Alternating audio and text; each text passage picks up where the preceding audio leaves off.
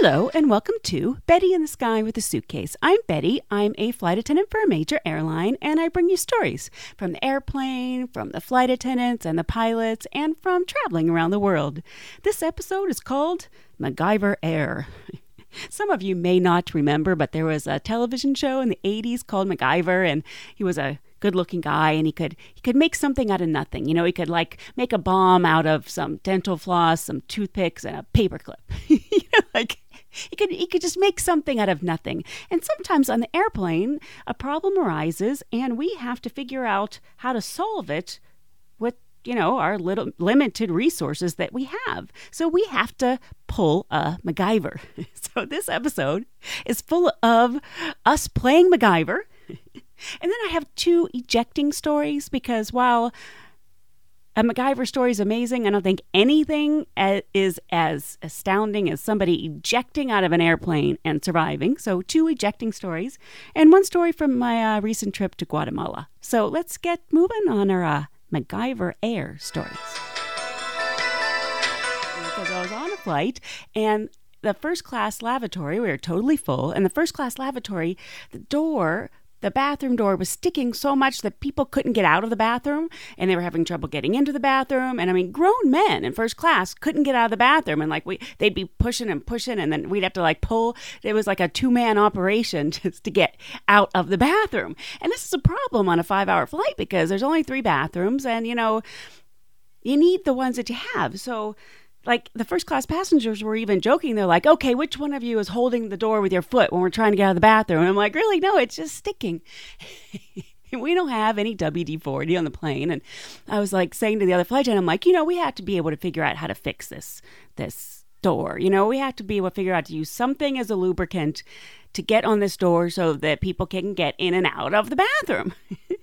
So we're looking around. I'm like, we have to have something greasy, something we could use. And I'm like, well, we serve breakfast. I bet you there's a butter pad on one of the trays. So we start looking, and sure enough, I found a butter. And I'm like, well, I don't really want to put butter all over the floor in the bathroom, because then we could have another problem, because then, people could just be sliding really hurting themselves on the butter slick floor. So I said, oh, you know what I'm going to do? I know what I'm going to do. I went in the bathroom and I got the Kotex, the maxi pads. We always have those in the bathroom. And I'm going to tell a few other stories, because it seems like we find a lot of uses for those darn things. Not the actual intended use, but other uses. And I said, you know what? This is what I'm going to do.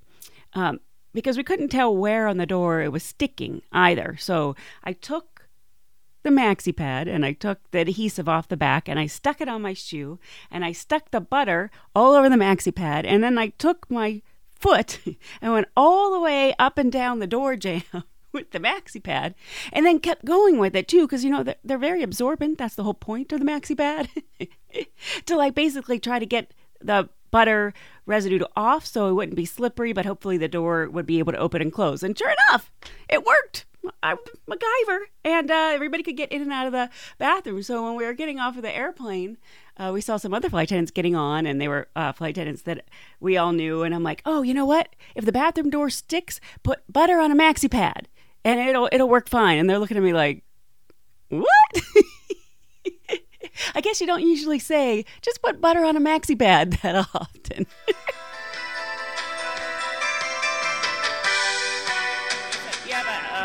Is this military? Yeah, it's a military story, 1986 time frame, 85, 86. Sea of Japan, VS-38, S-3 Viking, S-3A Viking. They're out doing ops daytime in Sea of Japan. It's an S-3, has 4-seat airplane, pilot, either co-pilot or an NFO and an enlisted guy here.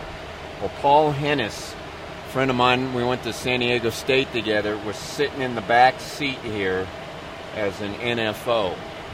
Well, anyway, the pilot, Valley Moise, who's now deceased from this wreck, was flat-hatting, doing unauthorized maneuvers out in the Sea of Japan. What's flat-hatting mean? Unauthorized maneuvers, prohibited maneuvers in the airplane. Flat-hatting, they call it, which is how most guys die in the Navy, by doing flat hatting, doing maneuvers they shouldn't be doing, either low to the ground or something the airplane can't do. Well, the S3 can't do a loop. It can, but you're not. It's a prohibited maneuver. Well, he was doing a loop, and he did it too low.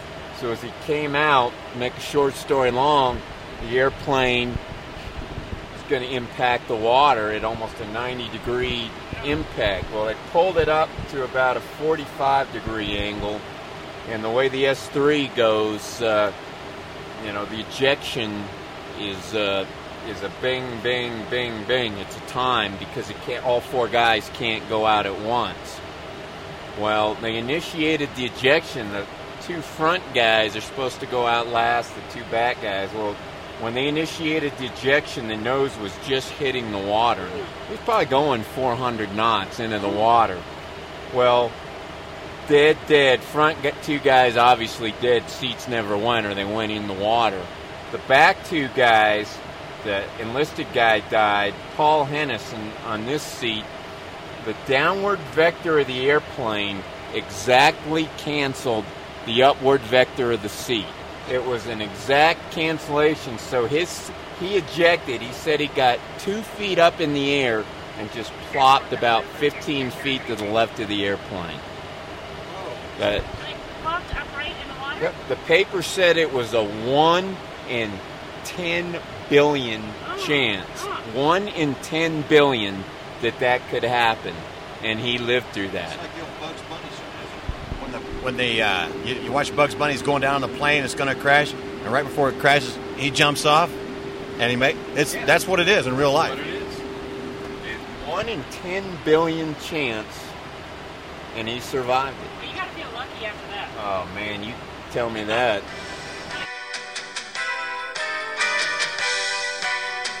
So after the butter on a maxi pad incident, I got on the bus, and we take the bus to the parking lot after the flight, and there's other people from other airlines, and we were laughing about the butter on the maxi pad, and we were laughing about some of the other things you do with the maxi pads, and this other guy from another airline, a male flight attendant, said, "Oh, you know what? We use those things too." He said, "You know what? They're great. You know how you get the drip coming down from the overhead bins, from the condensation from the air conditioning, and it is very irritating for passengers. They don't want to be dripped on." He said, "Yeah, you just take up those maxi pads and stick them up on the overhead bin, and problem solved." He said, "Yeah, but people kind of look at you funny when you're putting maxi pads on the overhead bins." Going to say something about one of our older flight attendants? Yeah, she's been retired for a while, but I was on a flight with her one time, and she would disappear in the middle of the service and go up to the cockpit and give the guys a hot towel back rub or something. I don't know. But anyway, I was flying with her, and a passenger came up to me and was so upset because we had telephones on the walls, and the lady asked Norma how to operate it, and Norma took her credit card and got it all bent up because she didn't know how to put it in, and the passenger was furious. Ruined her credit card. Ruined her credit card. And so I had to go there, and I just didn't know what to say to the lady, but. Yeah, that's like when we now have the little television monitors on the backs of the seats in front of you, and if you want to purchase a movie or a game bundle, it'll ask if you want to use your credit card to pay. But what people don't realize is if you tilt the little TV screen, then there's a place for you to swipe your credit card, just like you would swipe at a grocery store or anywhere else you swipe your credit card. Totally normal. But since the passenger doesn't realize if they tilt it, there's a place to swipe their credit card, they are looking at the seat thinking, wonder where I put my credit card. And all these different passengers have put their credit cards in all kind of crazy places, like around the molding. There's some molding around the TV.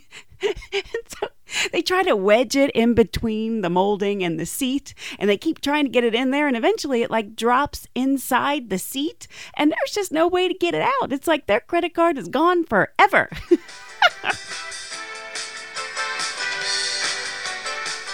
So, the passengers can do some dumb things when they're packing. I think it's something they don't normally do. They're out of sorts. Maybe they're in a hurry. But what they can do is they can put some really important things in their check luggage that they really need to have in their carry-on bags. I mean, I've had diabetics put their insulin in their check luggage. I've had people with asthma put their inhaler in their check luggage. And then another problem, and this has happened quite a few times, is that passengers traveling with babies will put the diapers in the check luggage. You know, you probably want those in your carry-on bag when you have a baby. I've solved this problem before by walking around the airplane looking for another passenger with a baby and asking if the other passenger can borrow a diaper.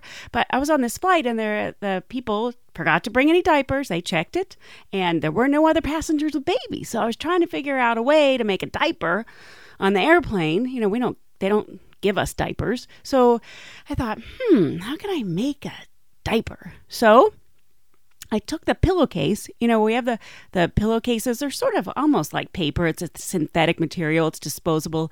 And I took the pillowcase off the pillow and I ripped 2 holes for the legs and I put a maxi pad in the middle and between the 2 holes for the 2 legs. So sort of just set the baby in there and tightened up the sides just like a diaper. Actually worked pretty well.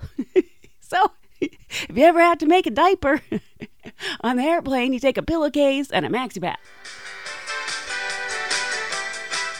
So, in my last episode, I mentioned I was on my way to Guatemala with my new boyfriend, and we had a great trip. You know, the first part of the trip, we went to Antigua and Lake Atitlan. It was very civilized.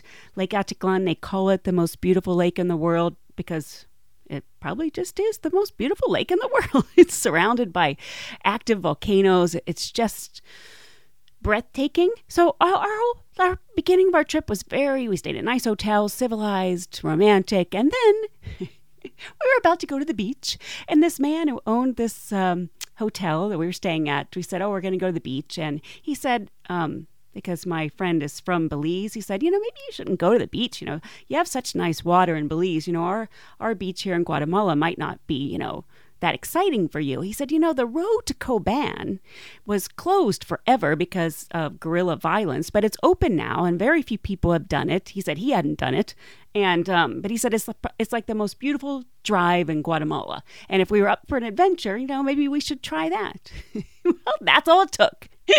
The 2 of us, after he talked to us for like 3 minutes, we changed our plans and we're like, yeah, let's do that. So we get on a chicken bus.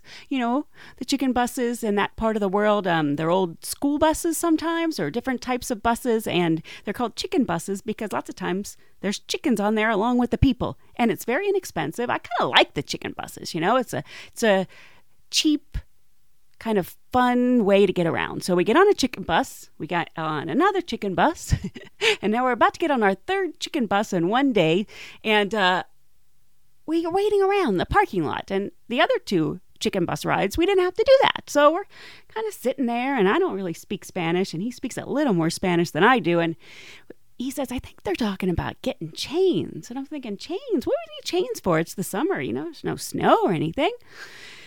This should have been a clue for us that maybe that could be a problem when the chicken bus needs chains. But we kept sitting there. We waited for like 2 hours. They bring the chains. We hear them clanging. And we get on the road and drive for a little while. We're like on the side of a cliff and it starts getting muddy. And I don't mean just a little bit of mud. I mean a lot of mud. The chains were for us to get through this mudslide in a chicken bus. I think we both thought we were goners. We're going to be this little tiny line in some newspaper somewhere that says 2 tourists were killed along with a whole chicken bus full of Guatemalans as they went over the cliff in a mudslide. But we survived, but it was harrowing. And then we thought, well, that was probably, the drama of this part of the trip. But oh no. We were in a rice rocket. A rice rocket is like an inexpensive van that goes from town to town, and it waits till it gets enough people, like a collectivo service, and then it goes to the town. So we're in this rice rocket, very crowded again.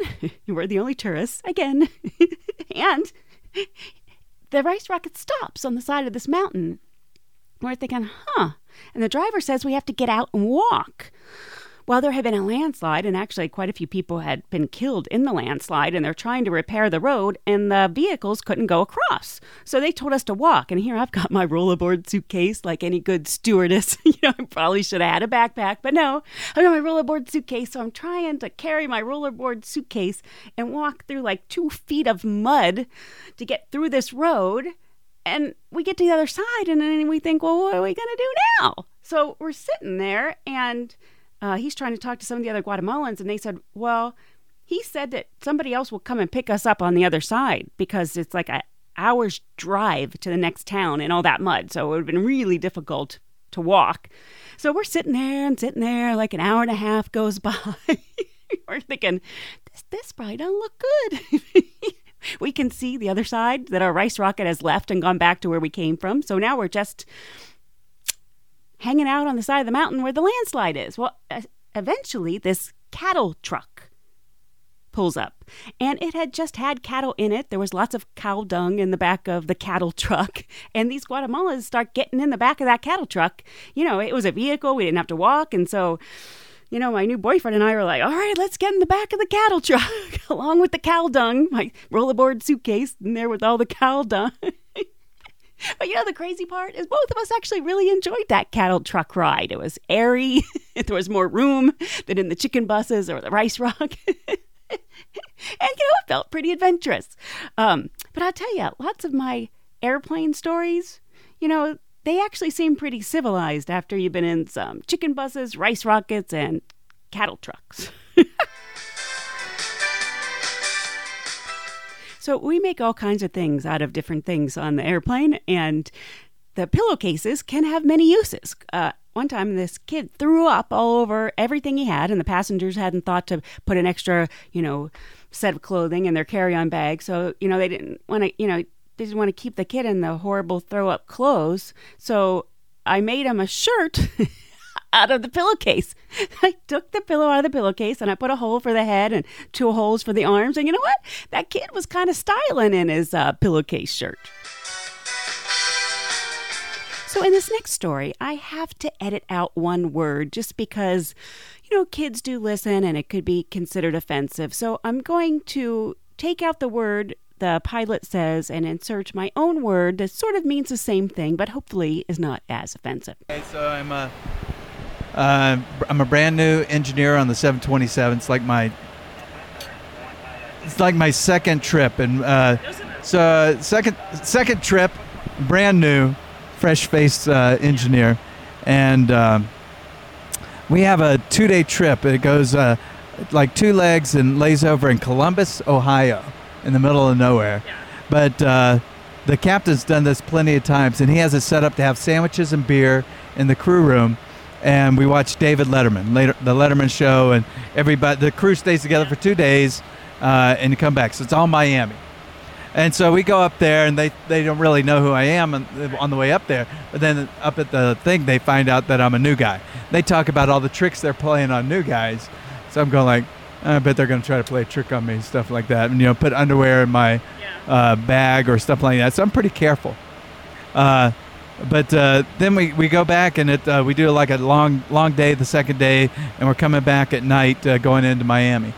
And the flight attendant comes up, and she's talking. She goes, you guys want to see my tattoo?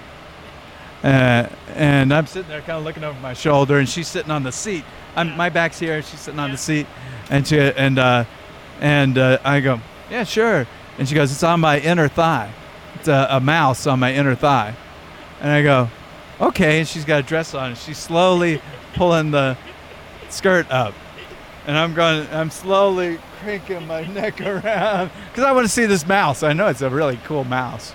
And I'm going, and then she gets it up to about there, and then she jumps up. She goes, oh no, Maxie ate it.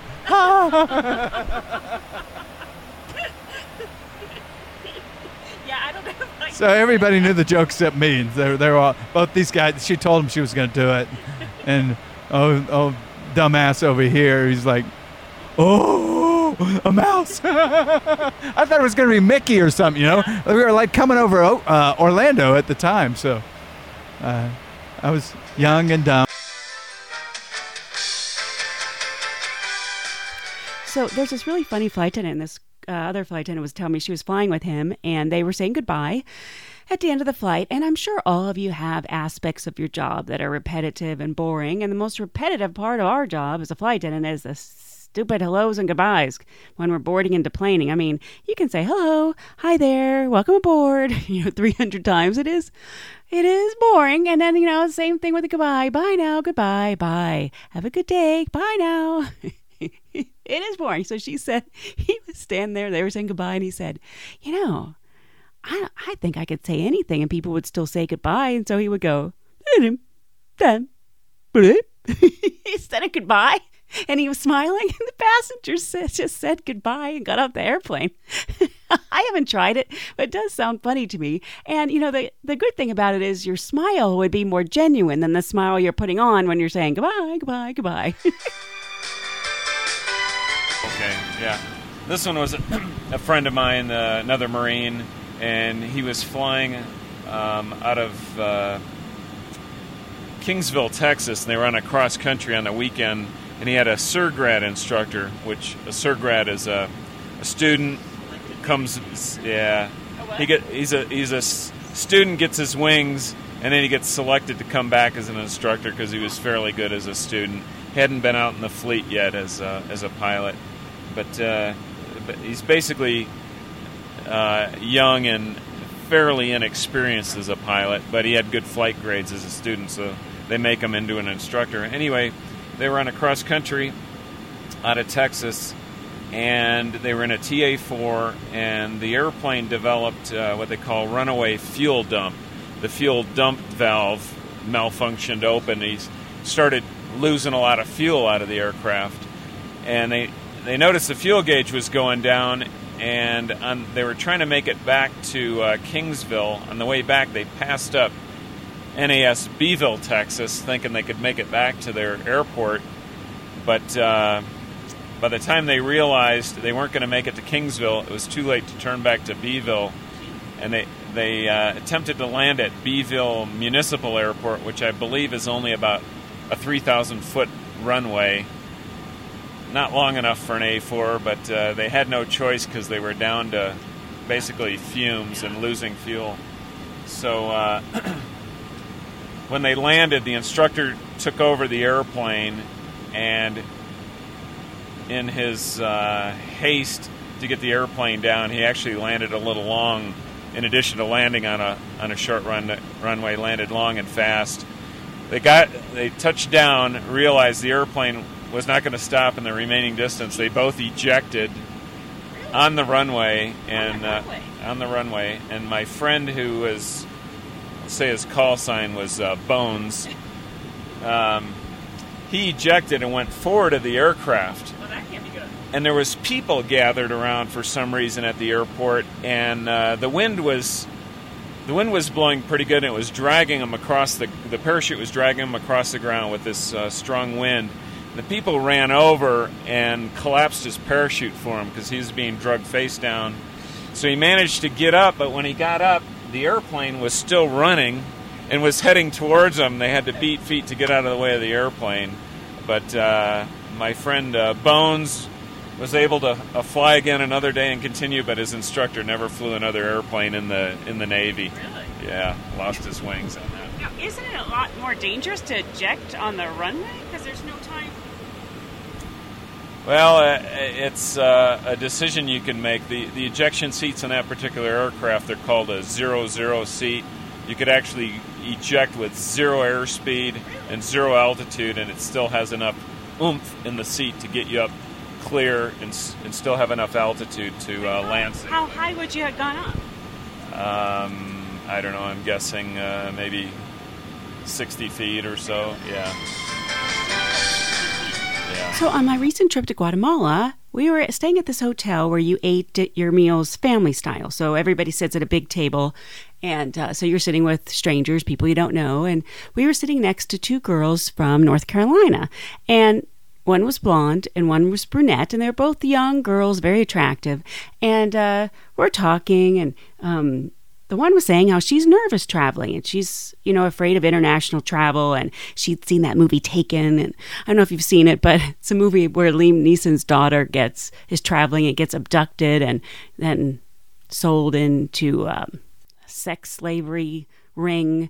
It's a scary movie, but it is also a movie. But this girl said, I saw that movie Taken, and I dyed my hair for this trip. We were like, you what? She was like, yeah, I'm a blonde. I dyed my hair brown because I didn't want to stick out. I wanted to blend in, and I didn't want, I didn't want to be a target for, for the sex slave kidnappers. I'm sorry, it's not funny, but it's funny because it shows you the effect that the media can have on you and the fear it can put in you that she would dye her hair. She showed us her passport photo, and she was very blonde, and now she had like mousy brown hair. It never would occur to me in a million years to dye my hair, but I guess she did. She probably didn't stick out as much not being blonde. So there you go. I guess that's something you can think of when you're on your to-do list when you're traveling. Should I dye my hair so I can fit in with the locals? Well, that's about it for this episode of Betty in the Sky with a Suitcase. I hope you've enjoyed the MacGyver stories and the ejecting stories. And I hope you'll join me again next time so we can travel the world together. And in homage to that flight attendant who was doing nothing but gibberish as he was saying goodbye, instead of saying goodbye, I'll just say, rip, rip, rip, blah.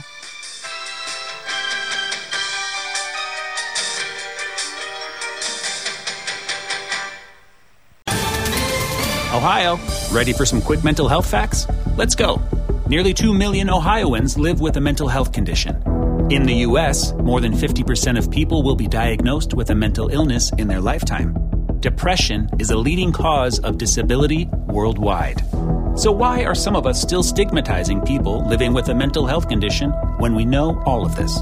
Let's listen to the facts and beat the stigma. Ohio, challenge what you know about mental health at beatthestigma.org.